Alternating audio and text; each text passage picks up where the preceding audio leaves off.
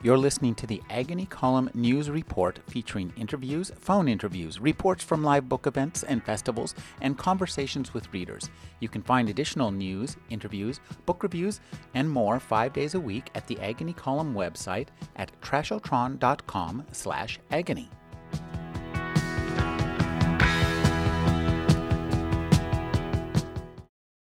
Support for this service comes from NPR stations, which are independent and funded in part by their listeners. Please give to your station today. Japan doesn't just create popular new comic heroes, they have also reinvented a classic American one, Batman. A new book called Bat Manga, The Secret History of Batman in Japan, introduces an East Asian take on the Caped Crusader to Western audiences. From member station KUSP, Rick Kleffel reports. Chip Kidd, best known for his striking book cover designs, got an early start on his collection of Batman comics and toys. So I was 2 years old when the TV show came out with Adam West. Believe it or not, that's not too young to sort of get hooked into it. Gee whiz, Batman. Dropping in on a drugstore might have been easier. Exercise never hurt anyone, Robin. We must always keep the element of surprise on our side.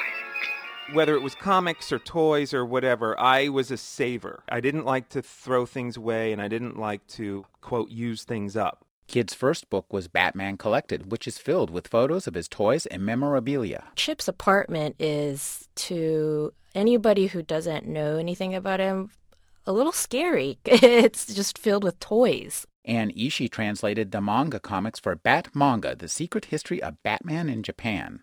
Lots of Batman toys, Superman toys. It's a little strange unless you know who Chip is. Kidd continued to add to this collection, bidding for rare items on eBay. He heard from a friend that in the 1960s, Shonen King, a Japanese manga publisher, had commissioned manga versions of the Batman comics in Japan. And so this gave me some sort of new mission. Like, I became like the Indiana Jones of forgotten Japanese Batman comics. Kidd kept a watch out, but made little progress. In one bidding war on eBay, he sought a rare and very expensive Japanese Batmobile toy. As soon as I had won it, I get an email from this person called I Collect Batman. The subject line in my memory was, "You got reamed." He bid on an eBay Batmobile, which I immediately recognized as being tampered with. The man behind I Collect Batman was Saul Ferris, a lawyer in Chicago. Specifically, some evil child had decapitated Batman from the Batmobile, and it had been replaced with a very common plastic Batman head, which to a collector renders the toy basically worthless. Like Kidd, Saul Ferris is a collector of Batman toys and comics.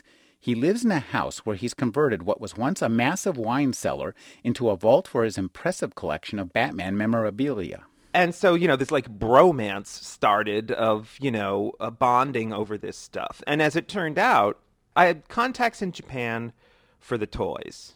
But in terms of like the comics, no. He actually had a far more extensive and more effective contacts there than I did. Chip Kidd proposed a sequel to Batman Collected featuring Ferris's collection of toys and comics. Jeff Spears would do the photography, supervised by Kidd. Ferris was unwilling to let the toys leave his house, but with over 300 pages to copy, he agreed to ship the valuable comics to New York. I had to bite my lip, and I gave Chip and Jeff carte blanche to crush the spine of these Shonen King magazines as much as they wanted to get the best possible image reproduced for the book. Translator Anne Ishii was already familiar with comic book culture and the conventions where fans gather. But in this project, she became immersed in the books, papers, and toys of her collaborators. She learned the visceral power of nostalgia. Chip was showing one of the original manga anthologies that one of the episodes of Bat Manga was in. I've been to a lot of Comic-Cons, so I'm not totally unfamiliar with, things that have the kind of faint smell of male sweat and tears and blood. The compilation of these manga Batman comics is a vivid glimpse of a cross-cultural moment in time. The comics were aimed at an audience of 12-year-old boys, but still command the attention of the men those boys have become, according to Saul Ferris. There are 12 issues put out, in 1966, and that's the year that I love so much because it takes me back to my childhood. Or as Chip Kidd puts it, well, first, I'm a Batman freak. So for me, literally discovering this material would be like being a Beatles fan and discovering an entire album. Bat-Manga, The Secret History of Batman in Japan, introduces once unknown comics to a wider audience. Kidd and Ferris hope to release another volume, but the original comics themselves will continue to be objects of affection and bidding wars on eBay. For NPR News, I'm Rick Kleffel.